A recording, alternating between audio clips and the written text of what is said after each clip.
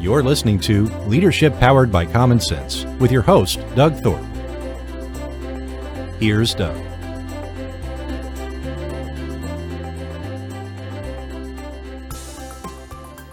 Well, hello again, everyone. This is Doug Thorpe, and you're listening to another episode of Leadership Powered by Common Sense. Today, I've got a guest who is herself a successful entrepreneur. She got into a business and has grown it substantially.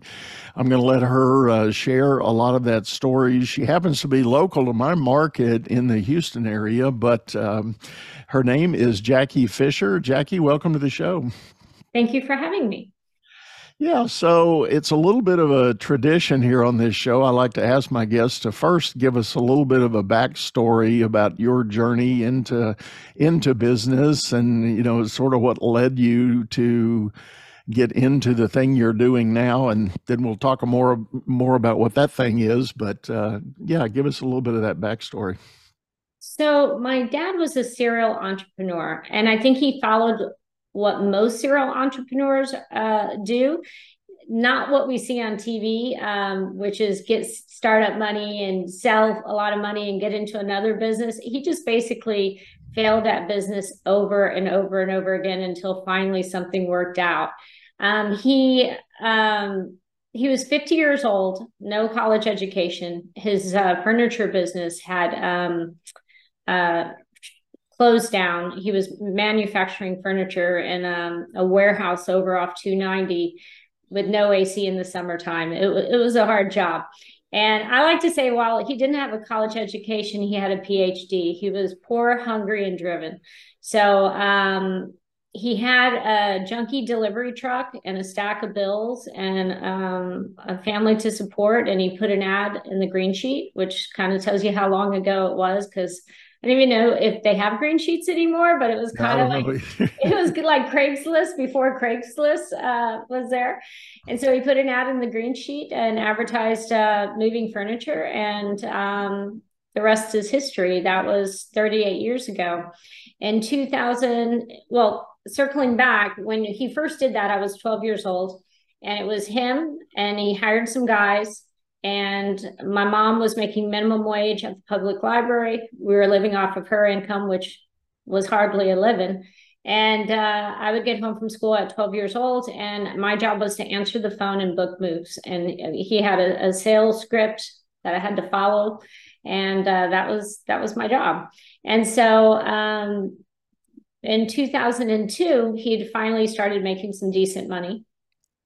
But like I said, he was 50 years old. So by the time that happened, I think he hadn't saved enough to really retire. I mean, you start saving that late in the game, it doesn't really leave you a big runway. And so he had a massive stroke. And in 2003, he asked if I'd come in and help him out. I was an art major at University of Houston, and I went to help him out, and it was supposed to be for a few weeks. And a year later, I was still there. And I realized two things. One, I like business. Two, I do not like working for my dad. We butted heads. He was very old school, and he was really tough. And I think probably why he didn't work for a company is he would have been an HR person's nightmare. And I quit my job. So then from there, about a week later, the drivers found out that I had quit my job, and they signed a paper, and it was a petition, and they took it to my dad at a Monday meeting, and they said, "We've all signed this. We want you to bring your daughter back to run the company." So I think they had probably had enough of that too. And my mom and dad later, many years later, they wrote their name on that piece of paper, and they gave it to me, and I had it framed, and it is sitting right there. Oh, and wow. So every day when I get to work, I can see that, and I know why I'm here. I'm here to serve these guys. So I went to 9 different banks to get financing. I couldn't get financing. I kind of was thinking the banks were sexist at the time, but now that I'm mature, I look back and I realize they would have been crazy to give me $3 million. So I borrowed the money from my dad. He told me he would loan me the money, and I paid him back over 15 years. with 6% interest, which right now that seems like a deal. At the time, it wasn't that good of a deal. It was all right, but and so that's how I got started. I had no business education, but I was lucky to have really good mentorship and a business coach. And I later went back to Rice University and I got my MBA. So now I've the rough edges have been rounded out. Well, classic story, and often the journey that many entrepreneurs take because they grew up in the entrepreneur family and call that good or bad. You know, I've often told, many of my listeners have heard me say this. I grew up the son of an entrepreneur mom and a single mom, hardworking, and she quit her day job when I was still in elementary school to go start a business. That's how passionate she was for what she wanted to do.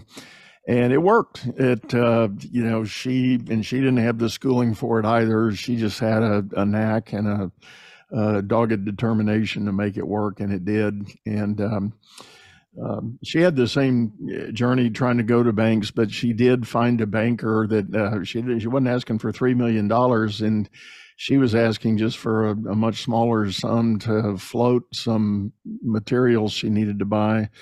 And, it was the classic buy the materials, get paid, and pay the bank, and back and forth and back and forth. And nowadays in banking, we call that a revolving line of credit. And I don't even think they had that title for it back then when she did it. But anyway, so what's the name of the company today?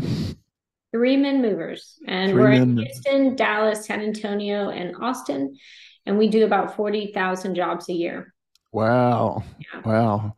That's amazing. And where was it when the paper was issued and you came back as the manager? Yeah. So we're doing about, I don't know how many moves we were doing a year. I'd have to look that up, but we were doing about 3 million in annual revenue a year, and we're doing over 40 million now. Wow. And that's how many years? It's going to be 20 years next year. Okay. We added 3 different locations since I came on board. We added a storage product as well. My dad passed away in 2016, but I was fortunate enough, like he went through kind of a grumpy phase the first couple of years. And people who are serial entrepreneurs, they have this desire to build and grow things. And when that's kind of taken away from him, that was hard for him. So he went through a little grumpy phase, but then he got to see the company flourish. And I think that made him feel better about his decision. Good. Yeah. Well, sorry to hear about his passing, but again, I was talking to a guest yesterday who is a neurosurgeon, and we kind of facetiously joked, none of us get out of here alive. So it's going to happen eventually. Absolutely not. And we just have to be grateful for every day. Yeah, absolutely. So talk about some of the things that you experimented with or key decisions you had to make along the way to, try to take the company in the direction you wanted it to go. So that led me into writing my book. I think because I made so many mistakes, and I was, at the time when I first started, I didn't have any business experience. And it was so bad that, like, when I first started, I noticed that we weren't answering the phone when it rang. And I was like, it could help if we would answer the phone in the first couple of rings. And all of a sudden our sales started going up. And I thought, wow, I'm making business decisions. This is like, I must be really good at this. But I was so far in over my head. And that's where the mentorship came in. That really helped me. But I noticed in one of my business groups that some businesses were growing and some were not growing. And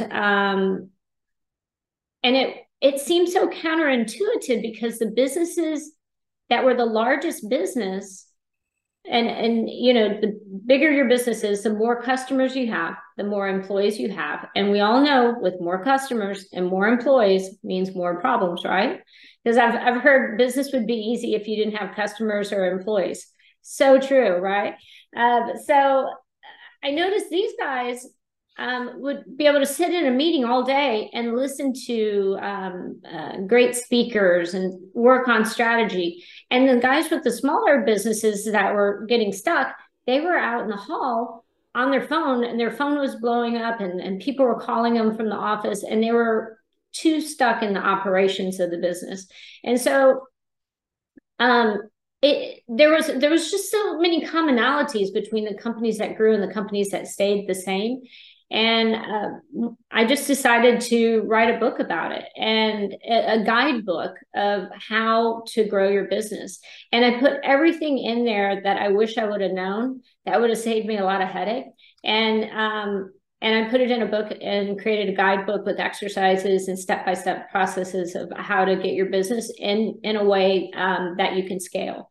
And I think a lot of times small businesses, when they look at scaling, their number one thought is, I got to make more money. And that's true. You know, I'm not going to take away from that. Definitely, we want to make more money. But it's like building a skyscraper and just looking at the top of the building. You want to create a big foundation underneath that building so that skyscraper can grow. And building that foundation is crucial to scaling your business.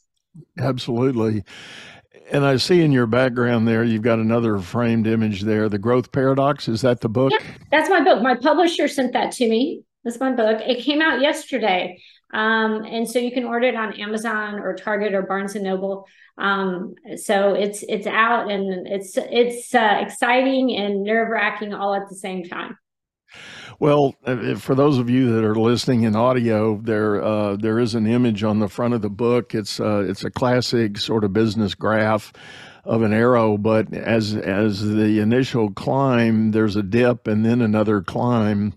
And I'd like to talk a little more about that. I too have a thesis about I call it the paradox of success.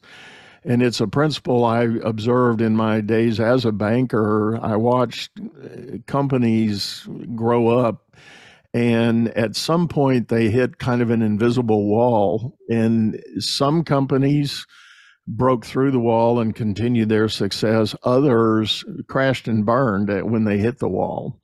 And philosophically and morally, that bothered the heck out of me as a banker. It's like, why does that happen? Why? Because these people seem good. They seem hardworking and driven.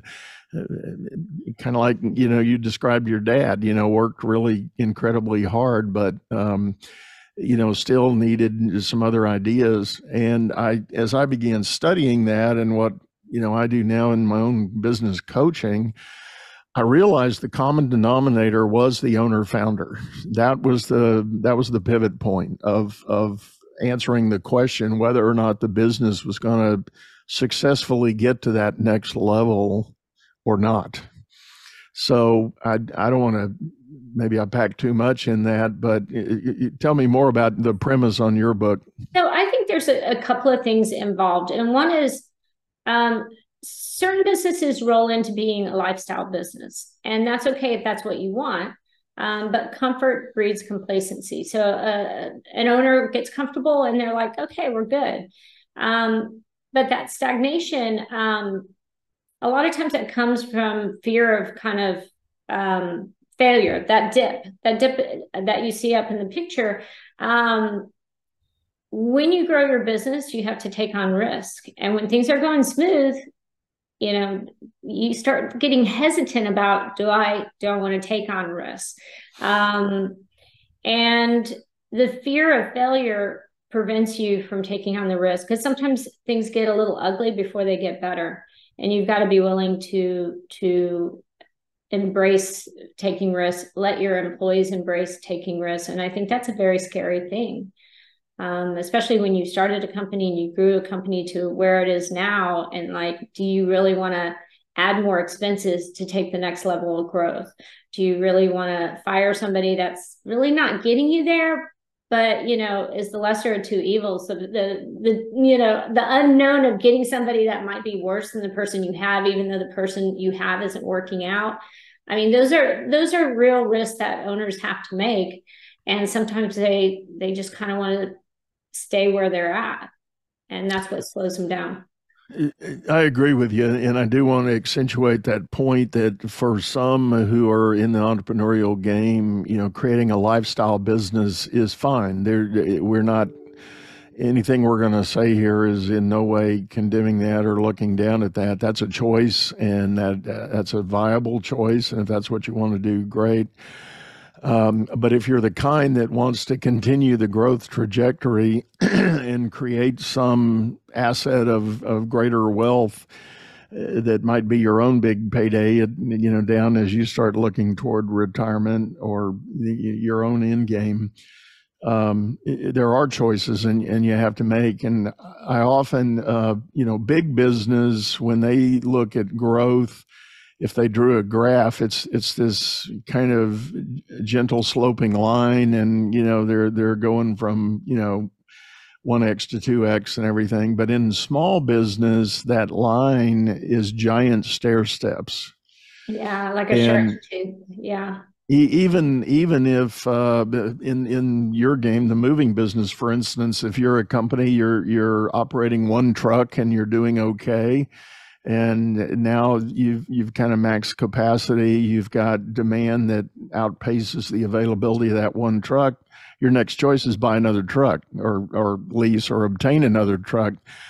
But there's a big jump in capital spend to get there. So in the book, we call it a J curve. And every time you add another research source, the expense is going to hit before the payoff hits. So if you hire another salesperson, you're going to have to start paying their salary until they're able to get the sales to come in and meet and surpass their salary. And I think you have to be careful you don't bite off too many J curves at once. And you have to think about, how do I lessen that J curve? And so there's a graph in the book where the expense hits and you see a drop in expense. And then there's across the horizon line is the time. And so if you can minimize that dip, you've got to profitability a lot quicker. And so a classic example of that is Uber. If you're a taxi cab company and you want to hire more taxi cab drivers, you have to get a token, you have to interview people, and you have to purchase a cab and get the guy trained and put him on a cab. Well, Uber's made it so you or I could say we want to drive an Uber, and we get this app and we download it and we're driving and we're immediately running and operating. And they've shrunk that J curve. They're like the masters at doing that. Same with the Airbnb. Airbnb, you used to have to build a hotel. Now just somebody says, oh, I'm going to rent my room out, and they have extra hotel rooms. So they've mastered that J curve. And I think one of the things, Doug, I listened to one of your podcasts, somebody was interviewing you, and you were saying how as a company grows, the owner has to grow with the company. And I was really struck by that, because I talked about, as the company grows, you have to do backcasting, and you have to put every resource you have on a list and figure out how those resources need to grow with your company. So if you're going to double the amount of product you sell, what kind of warehouse do you need? You just signed a 10-year lease and you're going to double it in 5 years. How are you going to get out of your lease? I mean, you've got to plan for that. And then you also have to plan the people component. And I realized I should have added the owner to that chart, because I added the employees. Now, I did say that I have a section in there about mentorship and all of that. But with employees, you've got to bring your employees with you as you scale, and you have to have a plan for every single employee to grow with you. A lot of times people have maybe a small business, a $3 million business, and they go and they look for somebody to run the books and records for a $3 million business. And maybe they take somebody who ran a $2 million business because that person wants to kind of grow their, in their experience and take on a bigger project. So you hire this person that's only ran a $2 million business, but your growth plan says you're going to get to 20 million in 10 years or whatever. How are you going to bring that person with you? It's much better to hire somebody who's ran a $20 million business to help you get there. Or if you have people who are already on your team, and this is a failure that I had, is I didn't prepare them for growth. And so the company outgrew some of my employees, which was really sad. And I had to let really good people go because I didn't have the proper infrastructure to bring them along with the company. And since then, we've changed that. But those were mistakes that I made earlier in my career. But I like the idea of putting the owner on that backcasting, like, okay, if my business is here, what do I need to learn to run a company of this size? Yeah. Yeah, and what I was talking about was the notion of moving from founder to CEO, and whatever is in your head as the founder of a business, particularly in a startup mode, there are things you do, and it's perfectly justifiable, logical, practical, and important. But as the business grows, the demand on you as the leader of that business changes. And I know there's some popular teaching that challenges the idea of, if you're the founder, you need to ask yourself, well, am I the visionary or the integrator? And that comes out of the Gino Wickman EOS world. And there's some practical truth to that. And there's the point being, there's nothing wrong with owning the business as being just the visionary, and hire somebody to execute the day-to-day and go integrate the ideas and make your ideas happen. And my point is, and my experience in the banking world and beyond has told me that too often owners aren't able to make that pivot.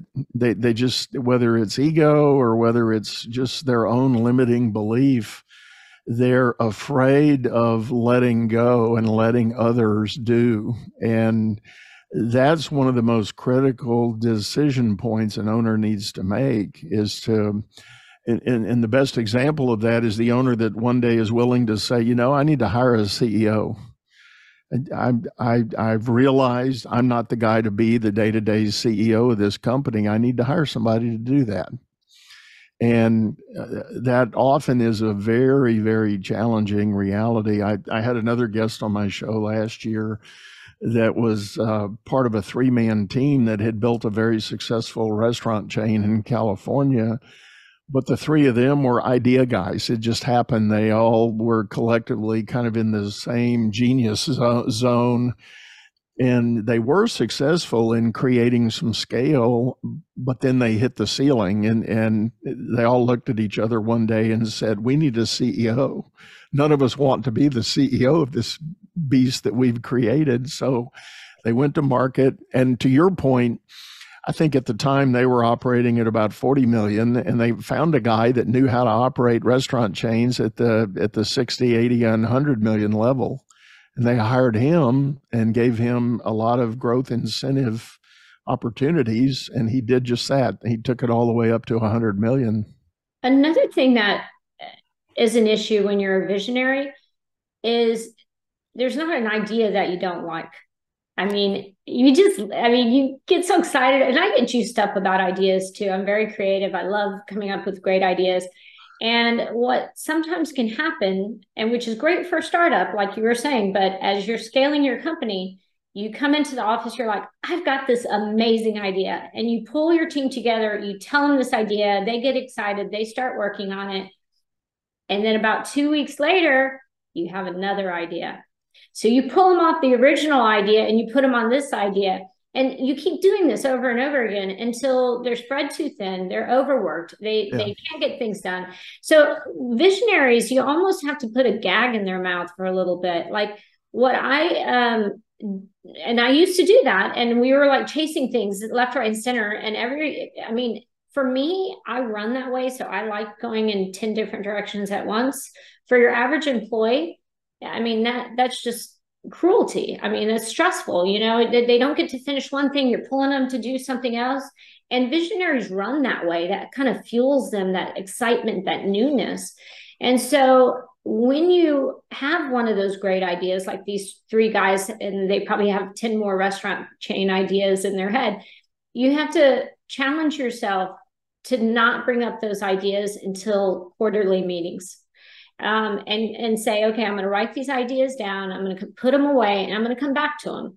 And a lot of times you come back to them in about a month or 2, they're not as cool as they were when you first heard the podcast or went to some speaker and brought that idea in.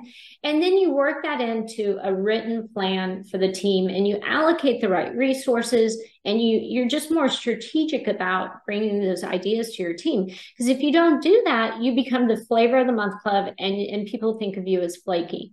And I fight that all the time, because I get a lot of good ideas. Well, I think they're good, and I want to share with the team, and I'm like, okay, stop. And so trying to kind of shut your mouth and just kind of let the team work on the projects they're working on now, but putting it into a backlog, that's really helpful.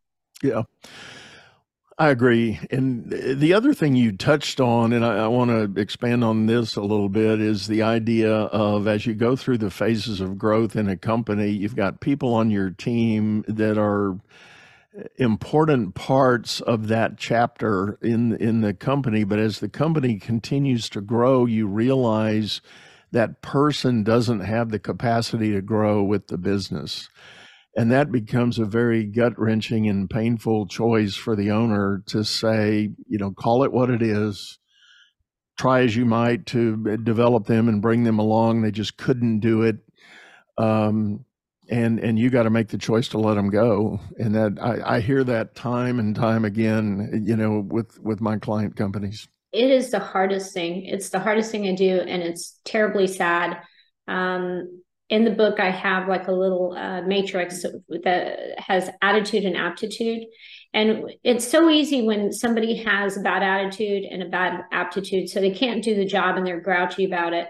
It's so easy. I mean, you get rid of them, the company throws a party. But when they have a great attitude, but they just can't do the job, that's really hard. It's really, really hard. But it's a decision you have to make, because if you're trying to win the Super Bowl, you don't keep C-level players on your team. And also, I feel like everybody deserves to feel successful at work. And if you're keeping somebody because you like them, but every day they're not living up to their expectations and they know it, I think that's unfair. I think that they need to find a job where they fit. And I've had situations before, and I think, there's a tendency to think of good employees and bad employees, but I like to think of it as fit. And I've had a guy here before. He was operations manager. He was not a good fit for our company. He went to another company and he just sailed up in their ranks, and he did a phenomenal job at another company. If I would have kept him at my company and was just dissatisfied with his work all the time, that would have really hurt him. But he was able to find success elsewhere, and it worked out for him. And I'm happy for him. But you just have to be a good fit for the company, the culture, and see the vision that the owner's trying to achieve. Well, and I agree, and it's a good point that it is about fit. It's not about being right or wrong. It's just different, and you've got to, as the owner, you've got to make that call, and it can be an incredibly tough and painful call to make. I've lost count of the times I've been advising an owner, and they'll say, yeah, but that person's been with me since day one. And it's gut wrenching, it's tear jerking, but the reality is, you have a role, you have a need, and maybe you've inadvertently promoted them up into a role that, now that the company's much bigger, is a really critical role, kind of like chief of operations. Well, if they're not able to perform at that level, you can't keep occupying that seat with that person. You've got to make a change. And it's not fair for them, as I mentioned before, but it's also not fair for the company, because you can't make a decision based on one person. That's what I've learned with the company. If I make a decision based on the entire company and what's best for the company, usually my decisions are well made. But if I make a decision for one person that hurts the entire company, that's not a good decision. You're hurting everybody, because we're on a profit share program. I'm hurting everybody with their profit share because I choose to keep this one person on board. And then sometimes there's situations, like we had a situation where one of our employees had a medical crisis. They were a valuable member of the team, and they weren't going to be able to perform their job for a long time. And we talked about it, and everybody was just on board. Like, we are going to take up the slack for this person, and we just all rallied around. But that was like a different deal. There was hopefully an insight in this person coming back. Everybody was rallying. But in another situation where it's person's just not doing their job right, and everybody has to pitch in to do the job when they're just not doing their job right, and you're keeping them on your team. They say the most demotivating thing for A players is being on a team and getting paid the same amount as a C-level player. And you're doing your job and you're looking over and somebody else is not doing their job and they're getting paid. And that's just not fair. Right. No, that's a good analogy in classifying that. And people show their stripes. So, I mean, they do. And I have often spoken, even on this show here, in my look back at many, many years in business and leadership. The sad reality is people fall out in about three large groups. You've got your A players that are gonna, if you can identify them, get them in your company, you're gonna have reliable rock stars every day, and they're going to be motivated. You just have to give them a little bit of guidance and they take off and run with it. They get it. You've got the middle group that is generally reliable, but it's kind of 9 out of 10 days they're on point, but then they have that one day that's just whack. You go, what happened? What's going on? You're scratching your head, but nonetheless, you've got a body of work that's generally reliable. But then you got that third group that is, they almost from day one, they show up, they don't really want to follow the rules, they don't really want to punch the clock on time, they don't want to comply or perform. And as a manager, you spend a lot of time working with those people, a ton of time. And it's so frustrating because the time you could spend mentoring the B's to A's or giving data boys to the A's, you spend dealing with poor performers. And I'm all about getting them off your team as quickly as possible. And I think that is what separates good companies from bad companies. I think bad companies, and we know, like standing in line at the DMV, they just have bodies in the chairs, right? They're just like, you got a pulse, you got a job at the DMV. And there's a line outside the door and everybody's frustrated because nobody probably wants the job because it's so disorganized. So you've got some bad companies that they just want, they call it meat and seats, they just want bodies and chairs. And then you have good companies that want people who have the capability to do their job in their chair. But then what I think makes a company great is not just if the person is capable, but they match the core culture and they see the vision. Because you can have some really capable people that just maybe have a bad attitude or they don't have the same values as the rest of the company. And when you're willing to get rid of a person that has great performance, but they have a bad attitude, then I think your company really starts taking off. Yeah. So speaking of that, what are some of the things you have tried and done well, Jackie, with your company culture, building the culture that you really want there at the business? I think a lot of times we read articles about culture, and I feel like Google's kind of ruined it for us because we immediately think of Google and we think of yoga and buffet tables and free massages and nap rooms and stuff like that. But I think the important part of culture is value, the values that we have, the values that we share. And when I say somebody like fits a culture, I'm not talking about high school. Like, my culture isn't like a bunch of jocks or a bunch of, the old school nerds, jocks back in the 80s. No, I have a wide variety, a diverse group of people, but we all share the common values. And in order to keep that, you have to get people who don't share those values off your team. And the values should be so strong because everybody shares that same set of values that it's not the owner that points those people out, it's their coworkers. And that person actually feels uncomfortable being on the team. So part of our culture is we have a very fast pace. We move at a very quick pace. And so if you're on our team and you're not moving at that pace, you're going to feel it. You're going to feel uncomfortable. And I like to say you got to put the cult in your culture. So it does feel a little cultish around here sometimes, but it's just part of who we are. And all of those things like, yoga and snack time and all of that stuff, they're fun. And I think they're great to show employee appreciation. But at the end of the day, some of this stuff can be kind of gimmicky. And what people really want is they want to be respected. They want to get paid well. And they want to feel like they have some kind of purpose at work. Yeah.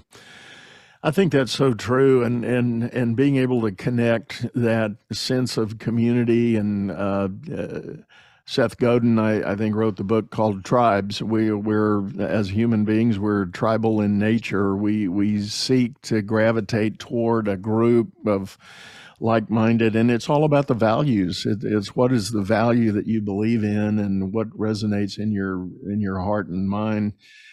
If an owner can establish that and then attract people that do gravitate to that naturally, I think it's safe to say you really can't train culture. You can't have work. I mean, you can have a meeting and you can share the values. You can have a discussion about the values. And the more that people do gravitate to that, to your point, others that don't fit are going to feel the pressure, and they will maybe self-select and opt out and move on. But and the values have to come from the owner as well. It's funny because Enron had a set of core values. And if you read their core values, it seemed like a pretty cool place to work. But then what the owners were doing were, in contrast with those core values. So core values aren't the things that are written on walls and put in the fancy memos and stuff like that. You really have to live and breathe them and make actions, make decisions based on those values every day. So when you're at a business meeting with your team and somebody says, "Oh, this happened with a customer," you go back to those values. Okay, well, what do we do in this situation? Well, these are our values, and that guides us. I had a business mentor who was this really, really kind man, and he always saw the value in everyone. And I'm a little bit, I'm not as good as that. I'm like, oh, that guy's kind of a jerk, but he's like, oh yeah, but he brings this value. So he was mentoring this guy who was very unethical. And he was running a company. He was this super unethical guy. And he never shared the name of this person, so I don't know who this person was. But anyway, he was always trying to kind of stiff the customer out of a little money, cut benefits, and he was trying to make money by just kind of squeezing here and there and doing these kind of sneaky, unethical things. And pretty soon in his company, the people who were ethical didn't like that, so they hopped ship. And so he was left with the people that were okay with screwing customers over and dealing with having their benefits stopped. And so he's left with this like toxicity that he created. And then one time he found out that his accountant was stealing money from him. And he had created that culture where that happened. And I know at our company, this was before we had a computer system. The guys had to write on the contract and they had to do the calculation and stuff. And some of our guys would do the calculation wrong, and we would go to enter the stuff into the computer. And it was like they overcalculated the move charge by $15. And I told my accounting office, I never forgot that story. And I said, okay, write an apology letter, because the customer didn't know. So write an apology letter to the customer and send back the $15 and a check and send it back. And we did that before we had, now they just drop down, they do the hours on the computer. But we did that because there was 2 points. Number one, it was our values not to cheat anybody out of any money. But number two, I was sending a message to my accounting department, we don't cheat. We accidentally took this customer's money. We don't cheat. And I was hoping that would stick with them. And, they would be an ethical group of people that wouldn't cheat in any other aspects of what they were doing in their accounting department. So it's a message that you send as an owner through the company based on your values. And if you've got crappy values, you're probably going to have some team members with the same values you do at some point. Yeah. Yeah. I interviewed an owner the other day, and I had a chance to take a tour of his business a couple of months ago, and it's a plumbing company in Denver, and the guy has just as an owner just has some amazing ideas, and it's all about building the right culture. And one of his many practices, he actually has quarterly meetings with his whole team, and he gets them to create personal vision boards, and then they share, they kind of present their board to the group. And so it does a couple of things. Number one, it helps align with the overall company values, because there's definitely, and he as the owner presents both the company and his personal, he does both. And shares it in the group, and so it gives that visibility of, who's on the boat with me here, what are they thinking, what are they looking at. And one of his favorite stories about that, he hired a new plumber, and the first time they went through this iteration, the only thing the guy could think about was buying a bicycle for his daughter. That was his sense of a vision, personal vision. And the owner said, "Man, we're going to crush that this week." He said, "Let me show you our incentive program," and he laid it out for the guy. And sure enough, within a week, the guy had earned enough extra bonus money by the spot incentives they had and it was all, to your point, done very ethically in the consumer's eyes. But the owner was, willing to share in his prosperity with his people, and this guy got the bike within a week. And then it was like, next time they did the board, it was a whole lot more thinking went into it, and a whole lot more excitement and expectations. So it all does. It comes down to there's many different ways to build that culture, but it has to be a living, breathing organism that is talked about and worked on every day. Absolutely. Yeah. Well, Jackie, I think we're about up on time. I really appreciate you sitting in and sharing this with us. If folks are interested in knowing more, do you have a personal link or website or anything to get to? How's the best way? I have a website, JackieFisher.com, and it's JackieFischer. And then my book's available on Amazon. Great. Well, we will have those links in the show notes, folks, as always. And one last time, Jackie, thanks for sitting in. Really appreciate it. Thank you so much for having me, Doug.